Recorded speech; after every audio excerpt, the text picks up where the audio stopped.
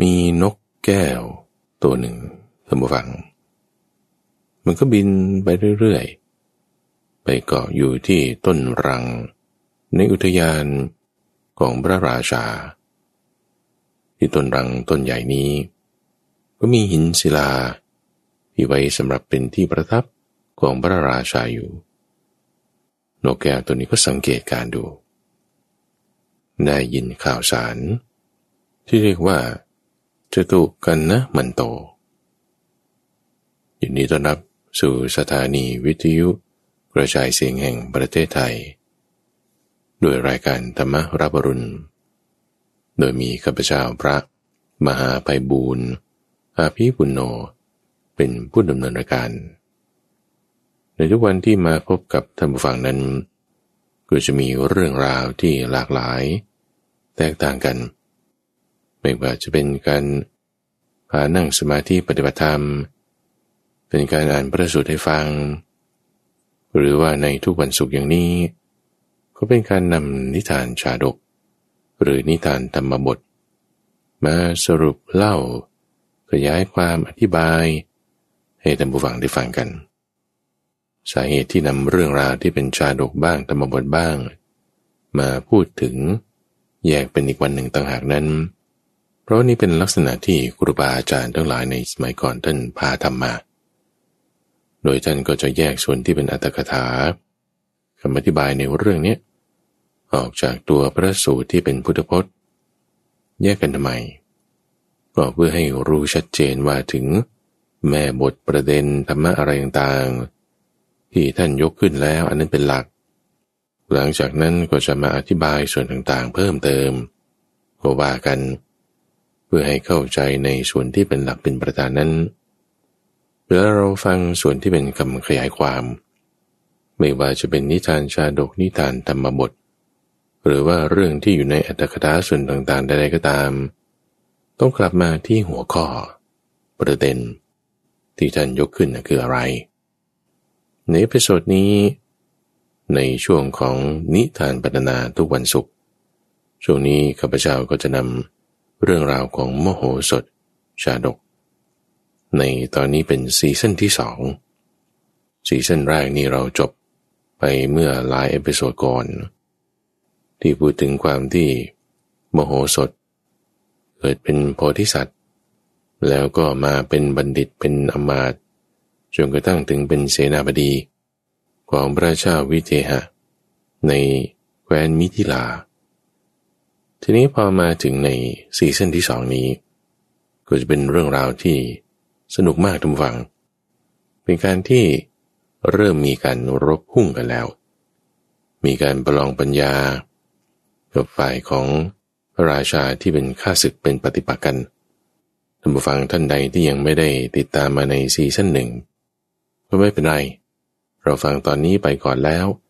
ก็สามารถไปติดตามฟังต่อกันได้ในซีซั่น1ตัวละครที่จะสำคัญที่มาในซีซั่น2นี้ก็จะมีแค่โมโหสถและพระเจ้าวิเทหราชส่วนที่เหลือไม่ว่าจะเป็นอาจารย์เสนกะพระนางอุทุมพรเทวีหรือนางอมราเทวีหรือคนอื่นๆนั้นก็จะไม่ได้ค่อยมีบทบาทเท่าไหร่คือเหมือนไม่มีเลยข้าพเจ้าก็จึงแบ่งออกเป็นซีซั่นที่2ที่เหลือนี่ก็จะเป็นตัวละครใหม่ทั้งสิ้นในส่วนที่เป็นมโหสถชาดกนี้ก็ต้องย้ำกันอีกครั้งหนึ่งนะท่านผู้ฟังว่าเราต้องให้เข้าถึงตัวหัวข้อแม่บทประเด็นที่พระพุทธเจ้าท่านยกขึ้นในที่นี้คือเรื่องของปัญญาบารมีได้บำเพ็ญเอาไว้ก็จึงยกเรื่องของมโหสถนี้ขึ้นมาเป็นตัวอย่างปัญญาในที่นี้หมายถึงไม่ใช่ฉลาดแกมโกงไม่ใช่จะฉกฉวยหาเอาผลประโยชน์แต่หมายถึงปัญญาในการที่จะรู้จักเอาตัวรอดจากภัยในวัฏฏะมีเมตตาแล้วก็ยังสามารถที่จะกำจัดกิเลสไม่ให้มีอกุศลธรรมเกิดขึ้นในใจถึงแม้จะถูกบีบบังคับอย่างไรก็ตามเรามาฟังเรื่องนี้ในซีซั่นที่2กันหลังจากที่โมโหสถพ้นมนทินในข้อต่าง ปราบทิฏฐิมานะของอาจารย์ทั้งสี่คนที่มีเสนากาเป็นหัวหน้าได้เป็นเสนาบดีใหญ่ก็ทำการดูแลรักษาป้องกันคุ้มครองเมืองมิถิลานี้อย่างดีมากเลยให้โอวาทแก่พระราชาดูแลกิจการงานในเมืองทั้งข้าวปลาอาหารอะไรต่างๆก็อุดมสมบูรณ์ผู้คนนี่ก็อยู่เย็นเป็นสุขเศรษฐกิจอะไรต่างๆก็ดีทั้งความเป็นอยู่ของประชาชนทั้งเรื่องในพระราชวังภายในภายนอกนี่เรียบร้อยไปหมดทีนี้ท่านอยู่ยังไงก็อยู่ด้วยความไม่ประมาทด้วยคิดว่าบ้านเมืองเราอยู่สบายแล้วก็ไม่ประมาทนะกำแพงเมืองก็ทำให้ใหญ่ขึ้นมีการขุดคูล้อมรอบบริเวณรอบกำแพงเมืองขุดคูนี่มีการขุดคูอยู่3ชั้นคือเป็นคูน้ำคูเปลือกตมแล้วก็คูแห้งให้ทำการซ่อมเรือเก่าๆขุดสระใหญ่ไว้ฝังท่อในสระทั้งฝ่ายในฝ่ายนอกทำยุ้งฉางเก็บธัญญาหารพืชพันธุ์ต่างๆไว้ภายในพระนครอันนี้คือด้วยความไม่ประมาทที่ว่าขุดสระโบกรณีใหญ่แล้วให้ต่อท่อเนี่ยหมายถึงว่ามีสระอยู่ภายในพระนครนี่ก็ส่วนหนึ่งใช่ไหมแล้วก็มีสระอยู่ภายนอกพระนครที่ไกลออกไปอีกสักหน่อยที่เป็นสระภายใหญ่กว่าอีกให้ทั้งสองสระเนี่ยเชื่อมกันโดยระบบท่อนี้สมัยก่อนก็มีท่อ PVC ขายเหรอไม่มีตำวังเดี๋ยวจะอธิบายว่าเขาจะทำท่อกันยังไงแล้วในความที่ว่าอยู่เย็นเป็นสุขในบ้านเรือนเนี่ยนอกจากน้ำแล้วอาหารแล้วก็ยังทำการวิเคราะห์วิจัยในเรื่องการเกษตรนำพืชพันธุ์อะไรต่างๆมาจากดินแดนทางตอนเหนือมาปลูกไว้ข้าวพืชพันธุ์เนี่ยก็โตเร็วแล้วก็มีผลผลิตดีอาคารจุดไหนที่มันเสียหายก็ไปซ่อมแซมปรับปรุงขึ้นมาหอรบจุดต่างๆที่จะคอยสังเกตการก็ให้มีเจ้าหน้าที่ประจำเอาไว้คือมีความไม่ประมาทตกแต่งเตรียมพร้อมบ้านเมืองเพราะอะไรเพราะว่าเกรงว่าจะมีภัยที่จะมาในอนาคตข้าศึกอาจจะยกมาตีได้ก็จึงเตรียมการเอาไว้ก่อนลักษณะนี้ท่านฟังคือความไม่ประมาทถ้าบอกว่าจะมาค่อยเกณฑ์ทหารสะสมอาวุธสะสมเสบียงตอนที่ข้าศึกยกมาแล้วโธ่มันสายเกินไปไม่มีทหารคนไหนเขาจะมาค่อยซื้ออาวุธตอนที่มีสงครามหรอกมันช้าเกินไปเขาก็ต้องตระเตรียมไว้ก่อนวันนี้คือด้วยความไม่ประมาททีนี้นอกจากภายในพระนครบริเวณรอบๆพระนครจัดการเรื่องอาหารน้ำสถานที่เตรียมหอรบอะไรต่างๆแล้วภายนอกนี่หมายถึงกิจการภายนอกประเทศนี่ก็ทำการป้องกันรักษาระวังด้วยพอมีพวกพ่อค้าวานิชมาจากประเทศอื่นในชมพูทวีปเนี่ยเขาก็จะแบ่งการปกครองเป็นอาณาจักรเป็นแว่นแคว้นของพระราชาองค์นั้นของพระราชาองค์นี้แคว้นอื่นๆเนี่ยเขาเป็นยังไงว่าท่านมาจากที่ไหนมาจากแคว้นโน้นพระราชาของท่านชื่ออะไรชื่อนี้แล้วพระราชาเนี่ยท่านชอบอะไรนั้นชี้แจงแถลงการแล้วสอบถามดูก็รู้ว่ามีพระราชาในชมพูทวีปนี่ทั้งหมดเนี่ย101 คนที่ว่า101คือหมายถึงว่ามีจำนวนมากนั่นแหละแล้วก็พอทราบเรื่องราวอะไรต่างๆแล้วงั้นก็ฝากของบรรณาการไปถวายพระราชาของท่านด้วยบอกว่านี่มาจากพระเจ้าวิเทหะในกรุงมิถิลาเมื่อฝากฟังแบบนี้แล้วก็ทำการจดข้อมูลดูใกล้ครัวแล้วมาคิดนะทำฟังไว้ถ้าเราจะสอบถามจากพวกพ่อค้าเนี่ยพ่อค้านี่ก็รู้แค่ส่วนเดียวไม่ได้รู้ถึงกิจการภายในทั้งหมดเราส่งหน่วยสืบราชการลับไปดีกว่าก็จึงเตรียมไพร่พลทั้งหมดของตัวเองทุกฝั่งที่ว่าเป็นเพื่อนๆนี่แหละที่โตมาด้วยกันพวกนี้เป็นผู้ที่ไว้ใจได้ประมาณ101 คนเพราะว่ามีบริวารอยู่1,000 คนใช่ไหมก็โมโหสถประมาณ101 คน101 คนเนี่ยก็สั่งการไปบอกว่านี่ท่าน จะให้ส่งเป็นหน่วยสืบราชการลับไปตามอาณาจักรทั้ง101นี่แหละส่วนเรื่องลูกเมียเนี่ยเดี๋ยวฉันจะดูแลให้ไม่ต้องให้ลำบากเวลาที่จะเข้าไปสมัครเป็นข้าราชการให้เข้าถึงฝ่ายในให้ได้มากที่สุดเนี่ยให้รู้ว่าพระราชาองค์นี้ชอบสิ่งนี้เอาเครื่องบรรณาการนี้ไปถวายแต่อย่าบอกนะว่ามาจากกรุงมิถิลาอย่าให้ใครรู้นี่เป็นความลับแล้วก็เวลาที่เราจะสื่อสารกันให้ใช้สิ่งนี้สิ่งที่โมโหสถมอบให้กับเพื่อนทั้ง101คนเพื่อที่จะไปเป็นสายในอาณาจักรต่างๆนี้ก็คือดาบคืออาวุธที่โพธิสัตว์เนี่ยอธิษฐานแล้วว่าถ้ามีเหตุการณ์อะไรสำคัญให้ดาบอาวุธเนี่ยจงปรากฏตัวอักษรขึ้นคือเหมือนกับว่ามีการเรืองแสงมีสัญญาณอย่างใดอย่างหนึ่งเพื่อที่จะบอกให้บริวารของตนเนี่ยทราบว่าให้ติดต่อกลับมาส่งข่าวสารมาซึ่งสมัยก่อนนะผู้ฟังมันไม่มีอินเทอร์เน็ตนะไม่ต้องพูดถึงอินเทอร์เน็ตหรอกแม้แต่วอลกี้ทอลกี้หรือว่าแหมคุณเป็นข้าราชการ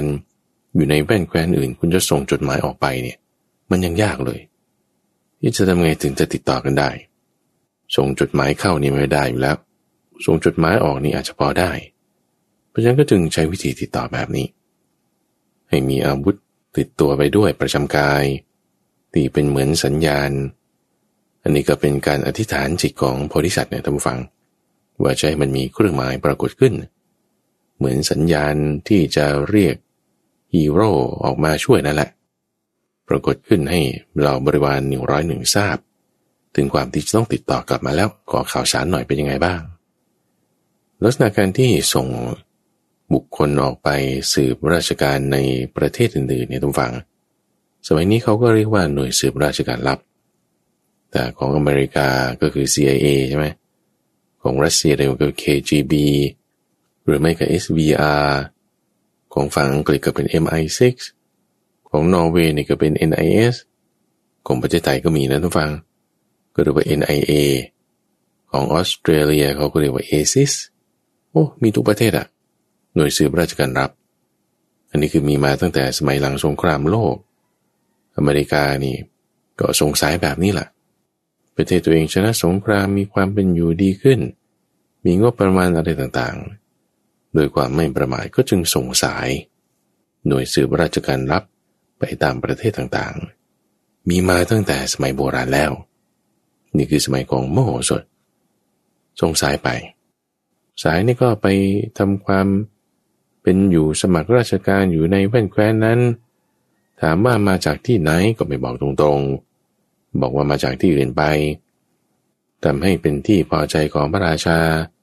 ก็อยู่ประจำการในส่วนที่จะรับรู้ข่าวสารได้ทีนี้ส่งสายไปแล้วไงก็มีสายคนหนึ่งที่ไปอยู่ที่กัมพลรัฐมีพระราชาชื่อว่าสังฆปละ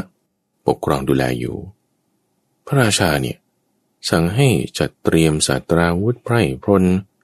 รวบรวมกองทัพคนของโมโหสถในที่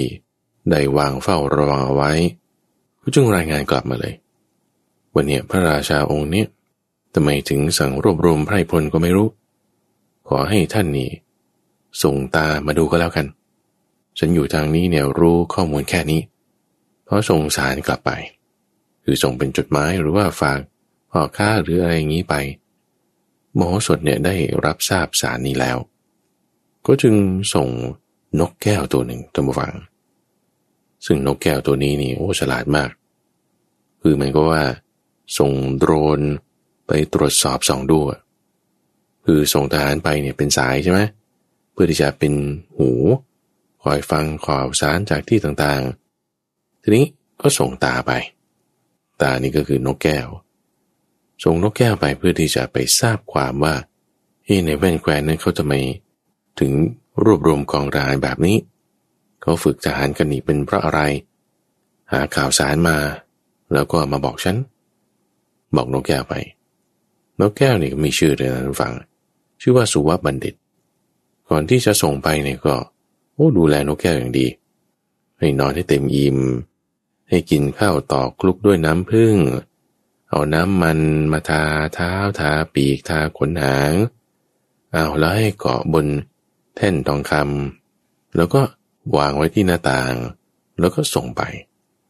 คือนกแก้วตัวนี้เป็นนกแก้วที่ฝึกมาเฉพาะเพื่อที่จะหาข่าวสารเท่านั้นคือจะไม่ใช่นกแก้วฟังเพราะว่านกแก้วมันพูดได้ไงแล้วมันก็แบบเนียนๆไปก็อยู่จุดไหนไปคือนกแก้วนี่เขาฝึกมาให้สามารถฟังคำของมนุษย์รู้เรื่องแล้วก็รายงานข่าวสารในสิ่งที่ตนเองเห็นได้ทีนี้พอไปถึงแคว้นกำพลรัฐแล้วก็ดูการงานแล้วโอ้นี่เขาเตรียมพวกกองทหารไว้จริงๆนะเนี่ย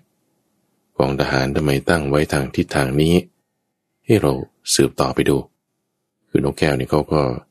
ไม่โง่นะคือฉลาดเห็นแล้วก็ไม่ใช่ว่ากลับมารีบรายงานเลยมันก็ข่าวเดิมมาแหละแต่สังเกตดูว่าทำไมเขาตั้งกองพลไว้ทางนั้นทิศนั้นน่าจะมีอะไรก็จึงบินไปทางทิศนั้นเนี่ยเป็นทิศของกปิระรัฐแล้วก็มีเมืองหลวงชื่อว่าปัญจาลนครมีพระราชาที่ครองราชอยู่ชื่อว่าพระเจ้าจุลนีพรหมทัตเรียกสั้นๆว่าพระเจ้าจุลนีก็แล้วกันพระเจ้าจุลนีครองแคว้นกปิละอยู่ในเมืองอุตรปัญจาละนกแก้วตัวนี้ก็บินไปตามทางทิศนั้นคอยสอดส่องดูแลบริเวณอื่นไปด้วยบริเวณอื่นก็ไม่ได้มีกองทัพกองอะไรทำไมตรงนี้มีกองทัพอย่างนี้ก็บินจนไปถึงปัญจาลนครแล้วก็เข้าไปในพระราชวังละคอยสังเกตการดูว่าเป็นยังไงพระเจ้าจุลนีที่เป็นพระราชาครองแว่นแคว้นนี้อยู่ก็มีพราหมณ์ที่ชื่อว่าเกวัตตะเป็นผู้ที่เป็นบัณฑิตคือเป็นเหมือนกุญซือเป็นเหมือนนักปราชญ์ที่จะคอยถวายคำแนะนำกับพระเจ้าจุลนีในทุกๆเรื่องไม่ว่าจะเรื่องฤกษ์ยามเรื่องการทำงานมงคลเรื่องการรบเรื่องการอะไรต่างๆพระเจ้าจุลนีเนี่ยก็บูชาอาจารย์เกวัตตะนี่อย่างดีมากก็ลักษณะตามซีซั่นที่1ที่เคยพูดให้ฟังคือถ้าจะพูดแล้วเกวัตตะนี่ก็เป็นเพียเดียวกันคือระดับเดียวกันกับโมโหสถถ้าเปรียบพระเจ้าจุลนีก็จะเท่ากับพระเจ้าวิเทหราชถ้าเปรียบเกวัตตะก็จะมีตำแหน่งเท่ากันกับโมโหสถเกวัตตะนี่ก็เป็นคนฉลาดนะเป็นนักปราชญ์รู้สิ่งต่างๆมากมายความรู้รอบตัวนี่มากทีเดียวมีอยู่มาวันหนึ่งเกวัตตะนี่มาคิดว่าโอ้ยเราเป็นพราหมณ์เรามียศมีตำแหน่งมีอาหารมีบ้านอยู่อะไรต่างๆเนี่ยก็เพราะว่าพระเจ้าจุลนีนี่พระราชทานให้นะเนี่ยโอ้เราจะตอบแทนพระราชาของเรานี้ยังไงก็จึงคิดแผนขึ้นว่าให้พระราชาเนี่ยเป็นผู้ครองแว่นแคว้นทั่วชมพูทวีปไปเลยจะดีกว่าโอ้เรามีแผนการขึ้นอยู่อย่างหนึ่ง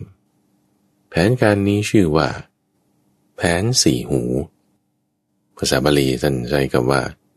จะตุกกันนะมันโตคือเป็นเรื่องที่จะรู้ฟังได้แค่สี่หูเท่านั้นคือ2 คนเพราะถ้าบอกไปในท้องพระโรงเนี่ยในเวลาประชุมกัน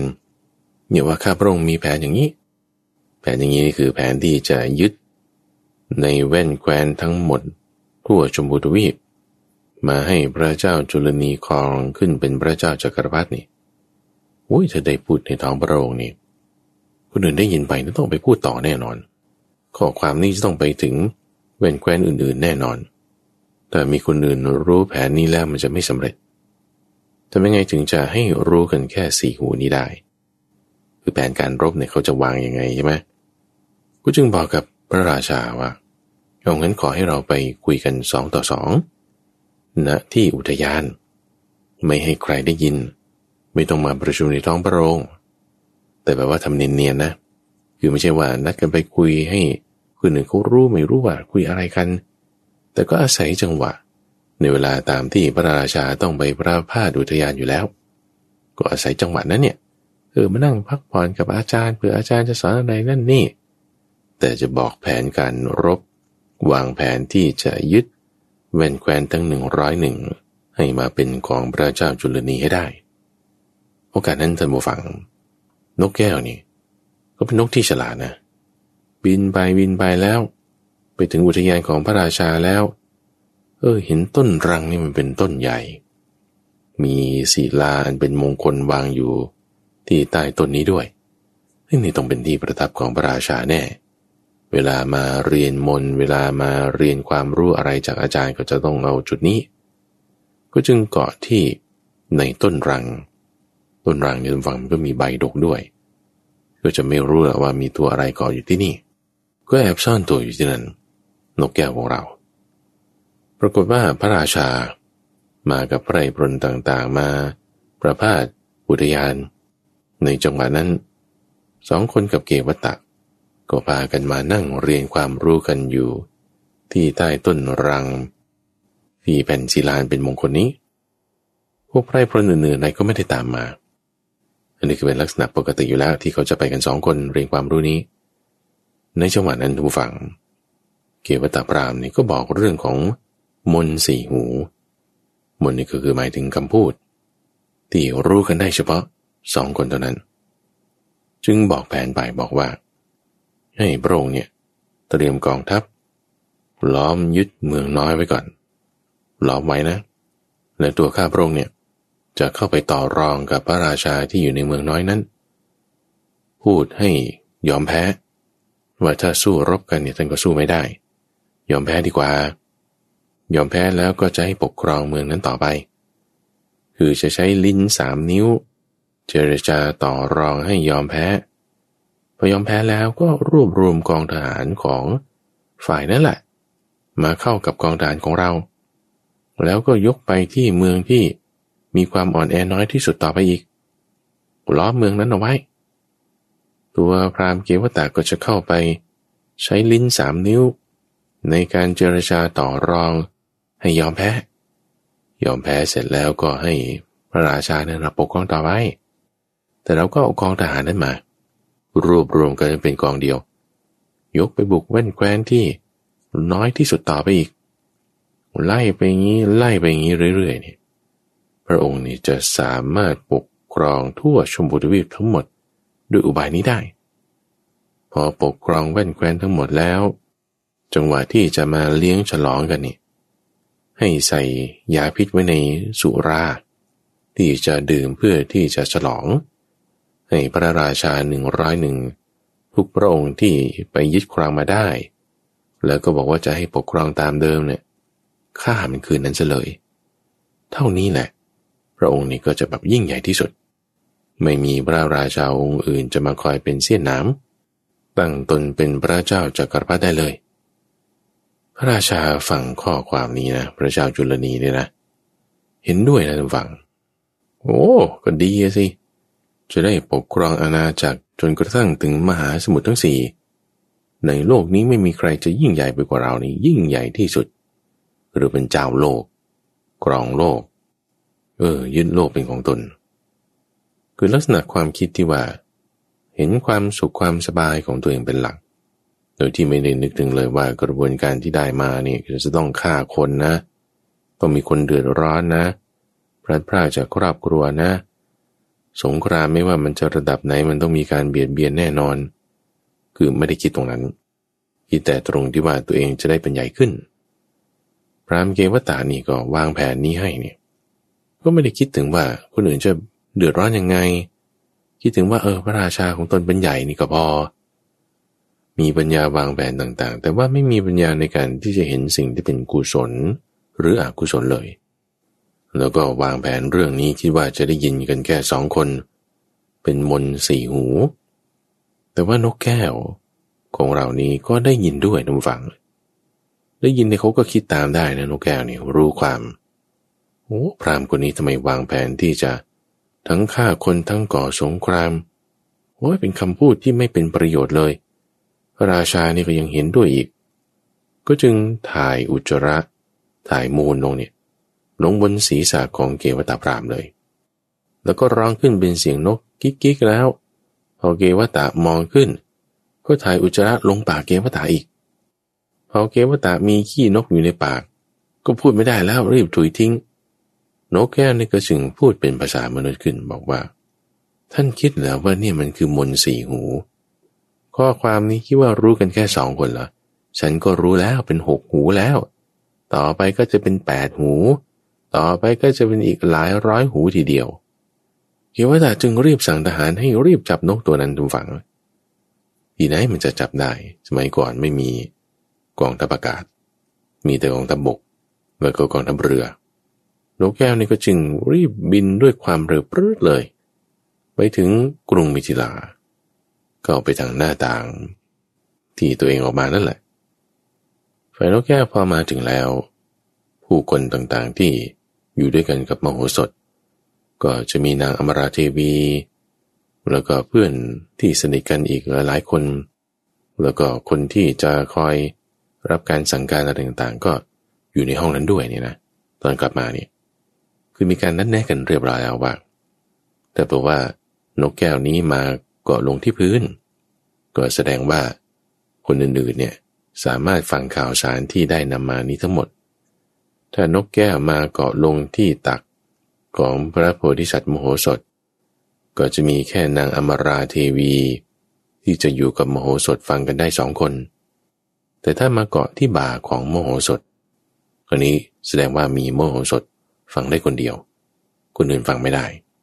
ในเวลานั้นนกแก้วนี่ก็มาเกาะที่บ่าของมโหสถคนอื่นนี่รู้แล้วว่าโอ้นี่เป็นข่าวลับข่าวสารสำคัญนะเนี่ยทุกคนก็จึงออกไปจากห้องนั้นทั้งหมดรวมทั้งนางอมราเทวีด้วยมโหสถก็ถามพี่นกแก้วนี่แหละว่าพี่นกแก้วได้ข่าวอะไรมาพี่นกแก้วนี่ก็บอกว่านี่ไปตรวจมาทั่วแล้วตามข้อมูลที่สายรายงานมาไปที่อาณาจักรนั้นเคยเห็นกองทัพจริงๆตรวจดูไปทั่วที่อื่นก็ไม่มีอะไรมีแค่ในแคว้นกัปปิละที่เมืองอุตรปัญจาลนครโอ้ยพี่นกแก้วไปถึงไกลปานนั้นเลยเหรอเนี่ยใช่ที่นั่นนะมีพระราชาชื่อจุลนีพรหมทัตมีพราหมณ์ชื่อเกวัตตะนี่ให้คำแนะนำโอ้ยพราหมณ์นี้กล่าวคำไม่ดีอย่างมากเลยบอกว่าจะทำแผนอย่างนี้อธิบายให้ฟังหมดแล้วตัวพี่นกแก้วเนี่ยก็ถ่ายอุจจาระใส่ในปากมันด้วยโอ้ยมันกล่าวถ้อยคำที่ไม่ดีมากๆเลยคือนกแก้วนี่ก็เป็นแบบนกแก้วนะทุกฟังเล่าเรื่องราวให้โมโหสถฟังแล้วโมโหสถก็ถามว่าแล้วพระราชาเนี่ยหมายถึงพระเจ้าจุลนีพรหมทัตเนี่ยจะทำตามคำแนะนำของพราหมณ์เกวัตตานี้ไหมโอ้ยทำสิตีมือตบมือใหญ่เลยดีใจมากว่าจะได้ครองแว่นแคว้นทั้งหมดโมโหสถพอรู้เรื่องราวนี้แล้วคือมันไม่ได้แค่4 หูใช่ไหม6 หูแล้วก็มาเป็น8 หูเรื่องราวนี้จบที่8 หูนี้เท่านั้นพอรู้เรื่องราวนี้แล้วคือจะเป็นคงเบ่งจูกันเลี้ยงเนี่ยก็เอาพัดขนนกมาพัดแล้วก็ลูบไปที่เคราของตัวเองทำยิ้มนิดนึงแล้วก็รู้แล้วว่าแผนการที่จะจัดการเนี่ยทำอย่างไรพอหลังจากที่ให้พี่นกแก้วเข้าพักผ่อนจัดการดูแลบูชาอย่างดีแล้วตัวเองก็มาเตรียมการท่านผู้ฟัง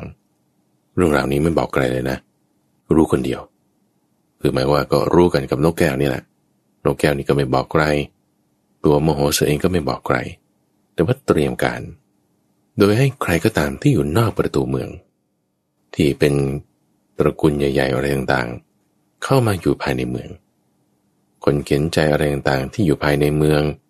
ให้ออกไปนอกเมืองทำไมทำอย่างนั้นอ่ะอย่างนี้มันแบบว่าอวยเจ้าสัวไม่เห็นแก่คนยากจนไม่มีสิทธิมนุษยชนไม่เห็นแก่ความเท่าเทียมกันคือนี่ภาวะสงครามจะเกิดขึ้นนะท่านฟังเพราะมีการเตรียมการถ้าตระกูลไหนจะทำประโยชน์ให้แก่ประเทศชาติได้เอาเข้ามาป้องกันไว้ก่อนให้อยู่ภายในประตูเมืองซึ่งเมืองนั้นก็มีอาณาเขตที่ใหญ่เพราะว่ากำแพงเมืองเนี่ยสร้างไว้ถึง3 ชั้นแล้วก็ป้องกันไว้อย่างดีให้มาอยู่ในโซนต่างๆจัดโซนเตรียมการคือเรื่องการเตรียมการเนี่ยท่านเตรียมไว้ก่อนแล้วไม่ว่าจะเรื่องกำแพงเมืองบ่อน้ำสระน้ำพืชพันธุ์ธัญญาหารอะไรต่างๆสะสมไว้คราวนี้นี่ให้มากยิ่งขึ้นอีกฝ่ายพระเจ้าจุลนีพรหมทัตท่านผู้ฟัง ก็ทำตามคำของเกวัตตพราหมณ์จึงจัดให้กองทหารนี่เข้าไปแวดล้อมเลยบุกไปที่เมืองที่เล็กที่สุดประเทศที่มีกำลังน้อยที่สุดให้อาจารย์เกวัตตะเข้าไปเจรจาบอกว่าเนี่ยถ้าสู้กันนี่ก็แพ้นะถ้าแพ้นี่ท่านจะตายนะไพร่พลประชาชนอะไรก็เดือดร้อนไปหมดก็ยอมให้พระเจ้าจุลนีก็แล้วกันแล้วก็จะให้ท่านเนี่ยครองราชย์ต่อไปด้วยการเกลี้ยกล่อมด้วยการเจรจาด้วยลิ้น3 นิ้วของเกวัตตพราหมณ์ก็ทำให้พระราชาที่ครองแคว้นนั้นยอมแพ้ได้ง่ายๆโดยไม่ต้องรบเลยทำให้ข้าพเจ้านึกถึงพระสูตรหนึ่งที่พระพุทธเจ้าเคยตรัสไว้เรื่องของนักรบอาชีพที่ว่านักรบอาชีพบางประเภทแค่ได้ยินข่าวว่าโอ้จะมีข้าศึกบุกมาเนี่ยโอ้ยเขาก็ระยอท้อถอยระทนระทดห่อเหี่ยวกำลังใจนี่ตกควบเลยไม่อาจที่จะทำการรบหนีไปเลยคือยอมแพ้ตั้งแต่ได้ยินข่าวว่าเขาจะบุกมาแล้วหรืออีกประเภทหนึ่งเห็นควันเห็นฝุ่นผงคลีที่ฟุ้งขึ้นจากการที่กองทหารนั้นเดินทางมาเลยโทษหนีก่อนเลยยอมแพ้ขวัญหนีครั่นครามวันวาจนสะกดใจไม่อยู่ระทนระทดจิตใจห่อเหี่ยวลงไปเลยหนีไปเลยยังไม่เห็นข้าศึกเลยนะ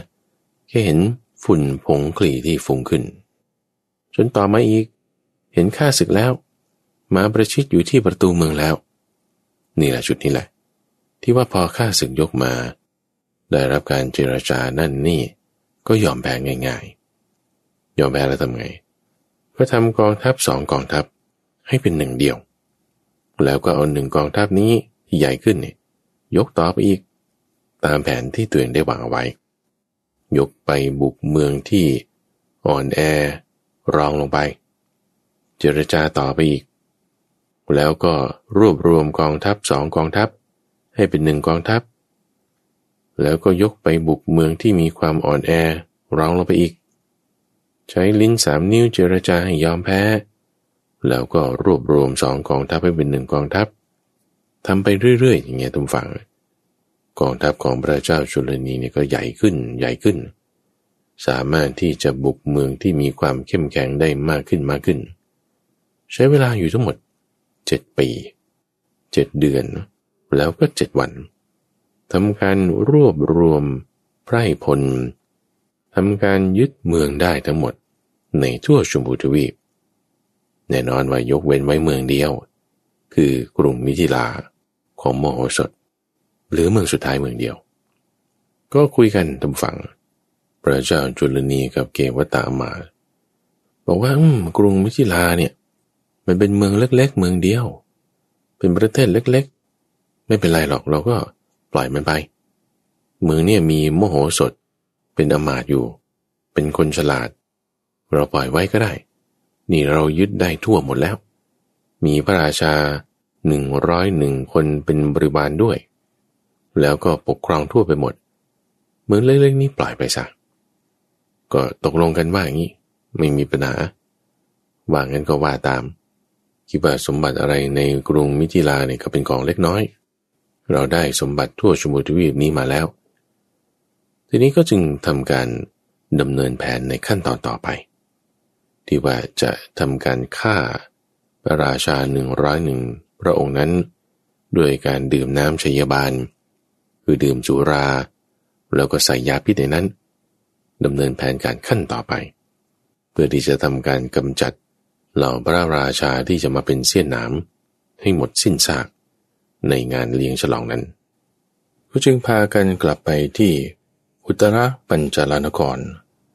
ที่เป็นราชธานีของพระเจ้าจุลนีพรหมทัตสายของโพธิสัตว์โมโหสถก็รายงานตลอดนะว่าตอนนี้กองทัพบุกมาถึงจุดนี้ครอบครองแว่นแคว้นนี้ได้ตลอด7 ปีเนี่ยมีข่าวรายงานมาตลอดจนกระทั่งมาหยุดที่เมืองมิถิลาแล้วก็พากันยกทัพกลับไปก็ให้สายรายงานข่าวมาตลอดพอไปถึงราชธานีที่เมืองปัญจลนครแล้วพระเจ้าจุลนีกับเกวัตตามาตย์ ก็จึงให้คนจัดเตรียมสุราไว้สายก็รายงานมาทำให้โพธิสัตว์นึกถึงข้อความที่นกแก้วได้บอกเอาไว้ว่าเขามีแผนอย่างนี้อยู่ซึ่งแผนนี้ท่านผู้ฟังไม่มีใครรู้เลยนะนอกจากพระเจ้าจุลนี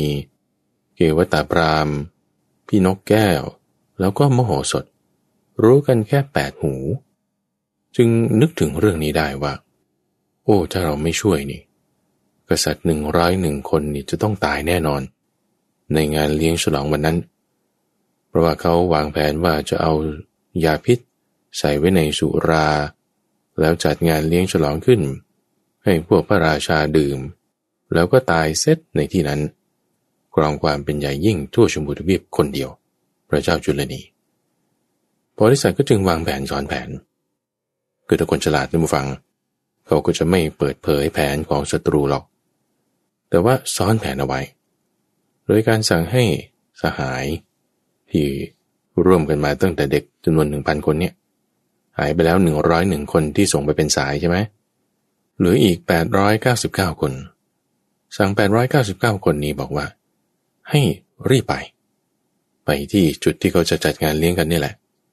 แล้วก็ไปป่วนในงานนั้นโดยการป่วนเนี่ยเขาทำงี้ท่านผู้ฟัง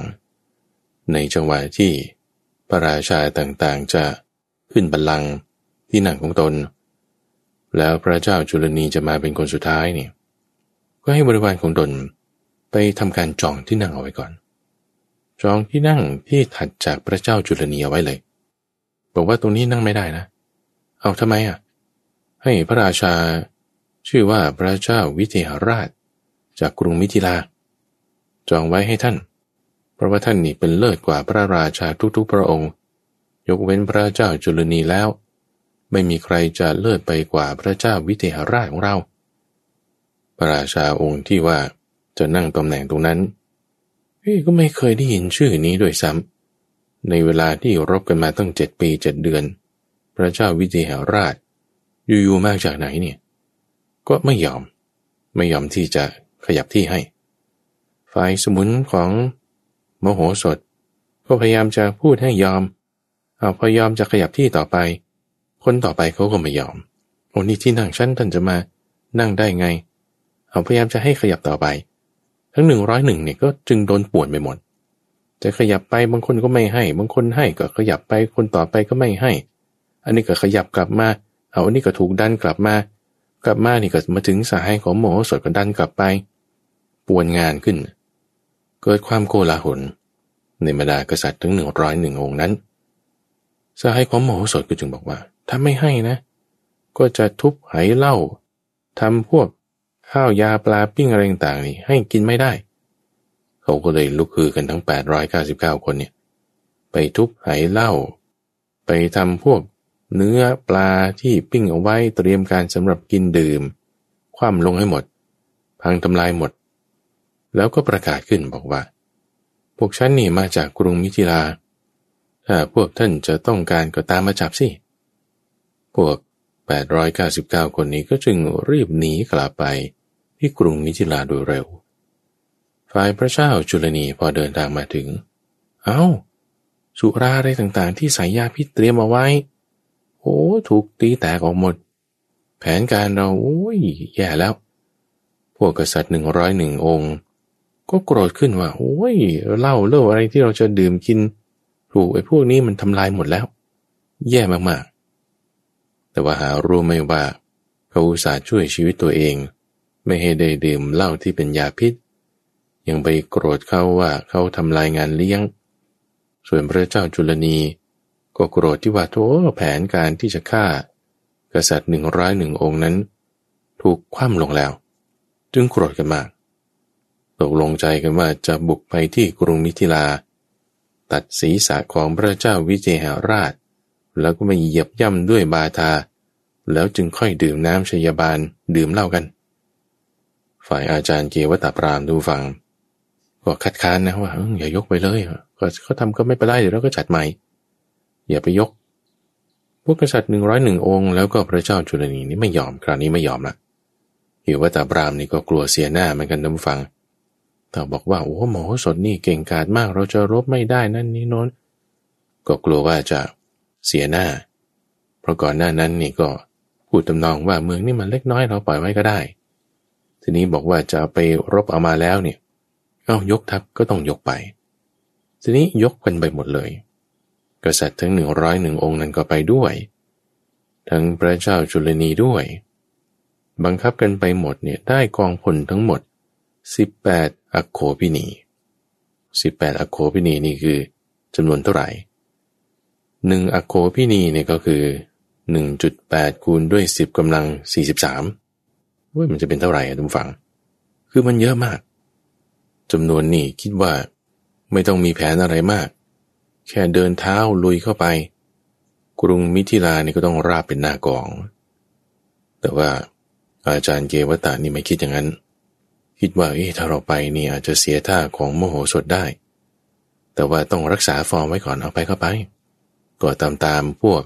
พระราชา101องค์นี้ไปฝ่ายสหชาติของโพธิสัตว์ก็คือทั้ง899คนที่ส่งไปเนี่ยนะก็รีบเดินทางกลับมาโดยเร็วแล้วก็รายงานว่าเนี่ยบวชมาเรียบร้อยแล้ว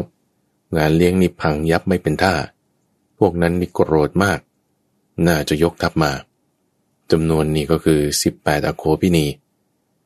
ท่านต้องรีบเตรียมการรับมือกับกองทัพประมาณเท่านี้โพธิสัตว์นี่ไม่หวั่นไหวเลยให้สายรายงานมาตลอดทาง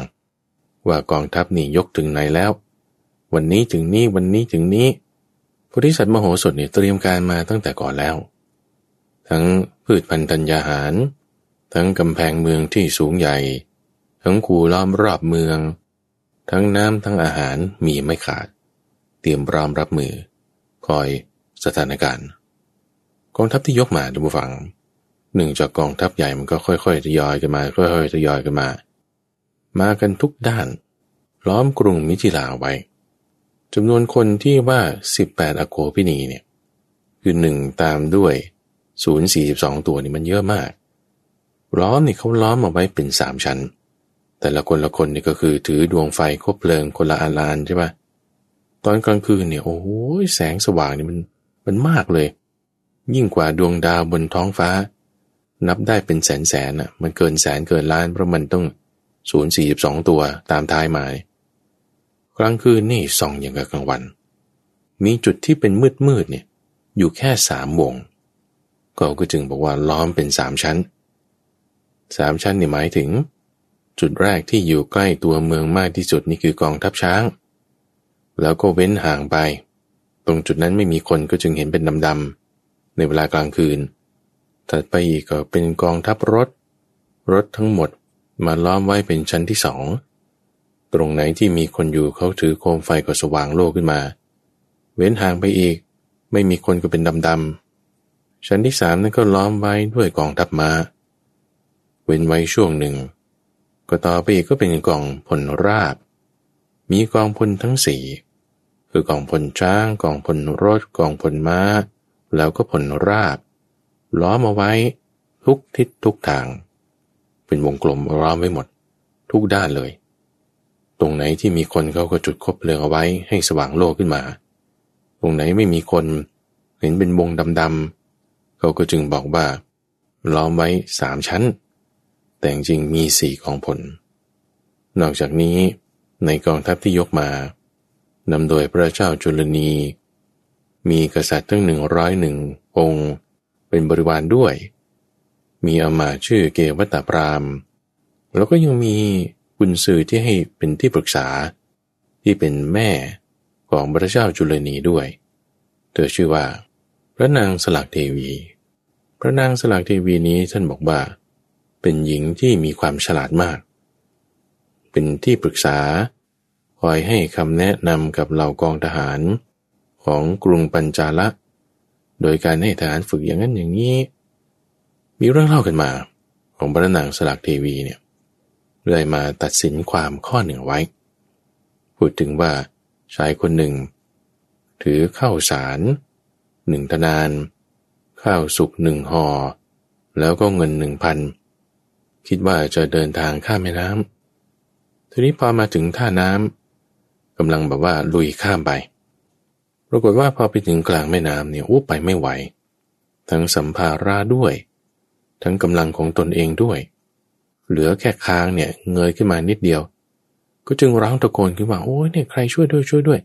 ถ้าช่วยนะจะให้ของที่มีค่ามากที่สุดของฉันเนี่ยเอาให้เลยคนที่เป็นคนพายเรือเห็นชายคนนี้ได้รับความลำบากอยู่ก็ตกลงว่าจะช่วยก็จึงพาขึ้นจากน้ำให้ขึ้นเรือขึ้นมาได้พอไปถึงอีกฝั่งหนึ่งแล้วสิ่งของที่ให้เนี่ยก็จึงมอบข้าวสารธนาหนึ่งแล้วก็ข้าวสุกห่อหนึ่งให้ไอ้ชายคนที่เป็นเจ้าของเรือพาข้ามฟากก็บอกว่าเอ้าที่ฉันช่วยชีวิตท่านบอกว่าจะให้ของที่มีค่ามากที่สุด2 อย่างนี้ไม่เอาล่ะจะเอาเงิน 1,000 กหาปณะนี่ก็แล้วกันเจ้าของเงินก็บอกว่าก็เนี่ยแหละของ2 สิ่งนี้เป็นของที่มีค่ามากที่สุดของฉันนี่คิดว่าข้าวสารแล้วก็ข้าวสุกเนี่ยมีค่ามากเอาให้ท่านเจ้าของเรือข้ามฟากก็โวยวายขึ้นแล้วโอ้ยไม่ได้อย่างนี้ไม่ได้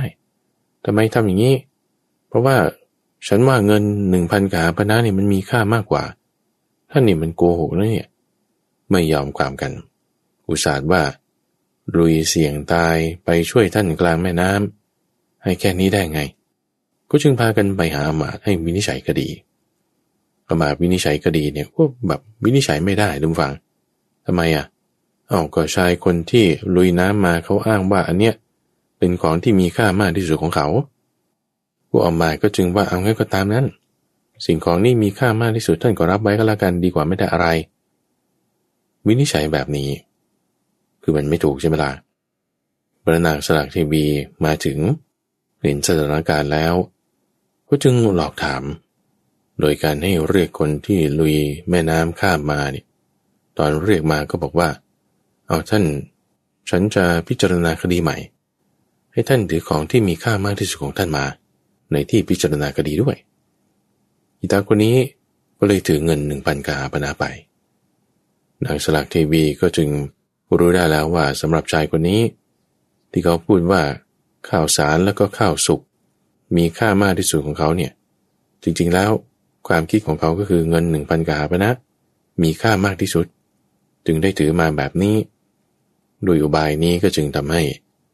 ชายคนนั้นยอมรับว่าตัวเองเห็นว่าเงิน 1,000 นี้มีค่ามากที่สุด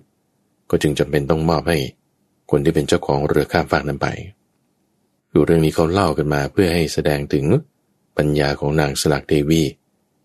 เส้นผู้ฟังดูเขาโครงเรื่องสิว่าคือมันไม่ได้สลับซับซ้อนอะไรไม่เหมือนปัญญาของโมโหสถที่ต้องแก้ปัญหาอะไรต่างๆอย่างที่เราได้ฟังมาตั้งแต่ซีซั่น 1นั้นแล้วโมโหสถนี่ฉลาดกว่านางสลักเทวีมากแล้วก็แน่นอนว่าฉลาดกว่าเกวัตตพราหมณ์ด้วยที่ต้องพูดถึงเหล่ากองกำลังของพระเจ้าจุลนีที่มีจำนวนมากถึง18อโคพินีแล้วก็ยังมีกุนซือที่ฉลาดถึง11คนคนที่10นั่นก็คือพระนางสลักเทวีคนที่11นั่นก็คือเกวัตตพราหมณ์รวมกันแล้วเนี่ยโอ้โหกองทัพนี่มันมากที่พูดถึงข้อนี้เพราะว่า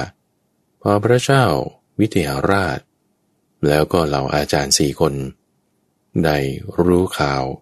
การยกกองทัพมาของพระเจ้าจุลนีเนี่ยโอ้ยตกใจกลัวกันมากกลัวกันขนาดว่าอยู่ไม่เป็นสุขอาจารย์เสนาขานี่ออกตัวก่อนเลยเรายอมแพ้เถอะทัพมากปานนี้เราสู้ไม่ไหวหรอกนี่ยกมาประชิดเมืองด้วยนี่คือเข้าลักษณะว่าเห็นผู้ต่อสู้แล้วก็ระทนระทดหดหู่อ่อนใจจนเก็บอาการไว้ไม่อยู่ละเกิดขวัญนี้ที่ฟองขึ้นมาบอกให้ยอมแพ้โพธิสัตว์โมโหสถบอกจะกลัวอะไรเดี๋ยวจัดการให้ปลอบพระราชาให้เบาใจตัวเองนั้นที่ได้เตรียมอาหาร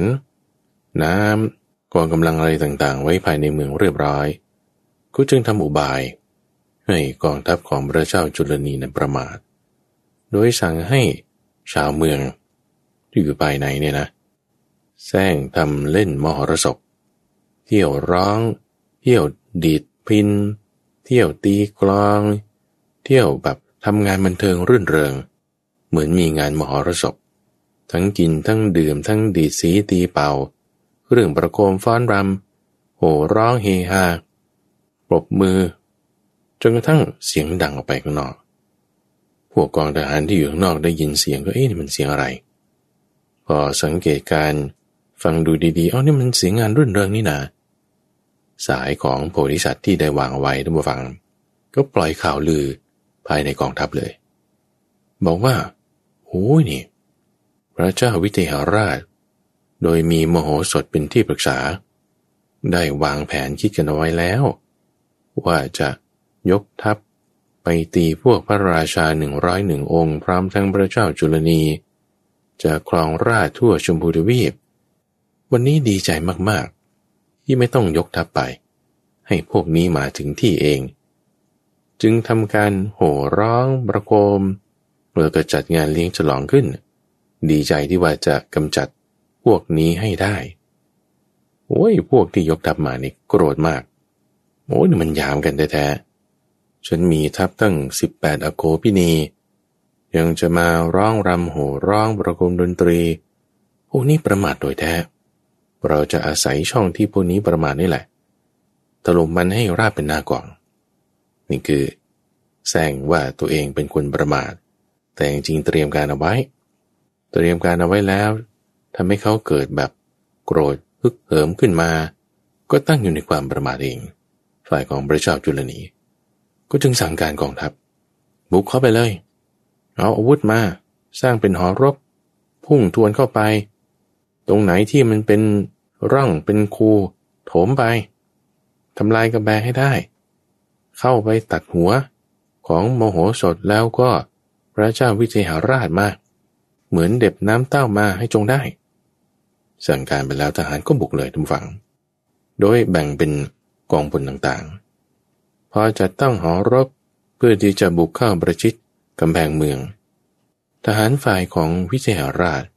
ก็ราดโคลนที่เป็นร้อนๆลงมาแล้วก็ทรายก็ทั้งร้อนด้วยทั้งโยนก้อนหินศิลาอะไรต่างๆมาหอรบนั้นก็ต้องพังทำลายไปก็ฝ่ายไหนที่จะต่อเชิงเทินข้ามคูมาก็ถูกทหารพุ่งลูกศรบ้างใช้หอกพุ่งมาบ้างทัพของฝ่ายพระเจ้าจุลนีก็ล่าถอยไปทัพของฝ่ายโพธิสัตว์โมโหสถก็ด่าย้อนหลังด้วยเยาะเย้ยเขาต่างๆขู่ด้วยเรื่องนั้นเรื่องนี้ยั่วยุให้โกรธทัพที่แตกพ่ายไปบางส่วนของพระเจ้าจุลนีร่างกายเหน็ดเหนื่อยไอ้พวกที่อยู่กองหน้าด่านของฝ่ายวิเทหราชก็แอบมากินดื่มเยาะเย้ยไอ้พวกที่แตกทัพไปบุกมาทางด้านนี้ก็แตกพ่ายไปบุกมาทางด้านนั้นอีกก็แตกพ่ายไปอีกไม่ว่าจะบุกมาด้านไหนไม่สามารถที่จะเจาะเข้าไปกรุงมิถิลาได้เลยทำอย่างเงี้ยอยู่ 4-5 คืนไม่เห็นอุบายเลยว่าจะทำอย่างไรก็เลยจึงมาปรึกษากันกับเหล่ากุนซือมีอาจารย์เกวัตตะแล้วก็นักปราชญ์อีก10 คนว่าเราจะทำยังไงเอาล่ะพอมาถึงจังหวะนี้ท่านผู้ฟังเนี่ยเกิดแบบว่าจะวางแผนบุกเข้าไปในเมืองของโพธิสัตว์โมโหสถคือกรุงมิถิลาโดยมีกองทหารถึง18อโคพินีบุกเข้าไปโดยตรงๆยังไงมันก็ไม่ได้ควรจะใช้แผนอย่างไรท่านผู้ฟังคิดว่าเรามาฟังกันต่อในสัปดาห์หน้าซึ่งจะเป็นตอนที่พูดถึงการรบพุ่งกันแล้วรบพุ่งกันไปในวาระแรกไม่สามารถบุกเข้าไปได้เลยโพธิสัตว์นี้ป้องกันได้หมดทีนี้จะมารบกันในวาระที่2ใช้กุศโลบายใช้กลยุทธ์ละจะรบกันด้วยยังไงเรามาติดตามฟังกันต่อในตอนหน้าเอพิโซดหน้าที่จะได้พูดถึงด้วยว่าการที่เขาทำท่อน้ำที่เชื่อมจากภายนอกเป็นภายในพูดถึงระบบชลประทานแล้วก็ระบบของการเกษตรที่โพธิสัตว์ได้วางแผนเอาไว้เป็นจุดที่ทำให้มีชัยชนะเหนือเกวัตตปราบนี้และนอกจากนี้การบุกย้อนกลับของโพธิสัตว์ก็ยังใช้อุบายเรื่องของการมีไส้ศึกเข้าไปอยู่ในกองทัพของศัตรูด้วยเดี๋ยวเรากลับมาฟังกันในเอพิโซดหน้าสรุปว่าในเอพิโซดนี้เราได้พูดถึงการที่พระเจ้าจุลนีได้ยึดเอาแผ่นดินทั่วชมพูทวีปมาเป็นของตนแล้วยกเว้นแคว้นวิเทหรัฐนี้ ก็จึงได้ยกทัพมาเพื่อที่จะชิงเอาเมืองแต่ยังบุกเข้าไม่ได้บุกเข้าไปก็ถูกตีโต้กลับมาทั้งสองฝ่ายตอนนี้ตั้งประชิดกันอยู่ในช่วงของนิทานพรรณนานั้นจะกลับมาพบกับท่านผู้ฟังเป็นประจำในทุกวันศุกร์ตั้งแต่เวลา 5:00 ถึง 6:00 น.ทั้งสถานีวิทยุกระจายเสียงแห่งประเทศไทยท่านผู้ฟังสามารถที่จะติดตามรับฟังได้ในระบบพอดแคสต์หรือว่าที่เว็บไซต์ donhaiso.fm ข้าพเจ้าพระมหาไพบูลย์อาภิปุณโญพบกันใหม่ในวันพรุ่งนี้เจริญพร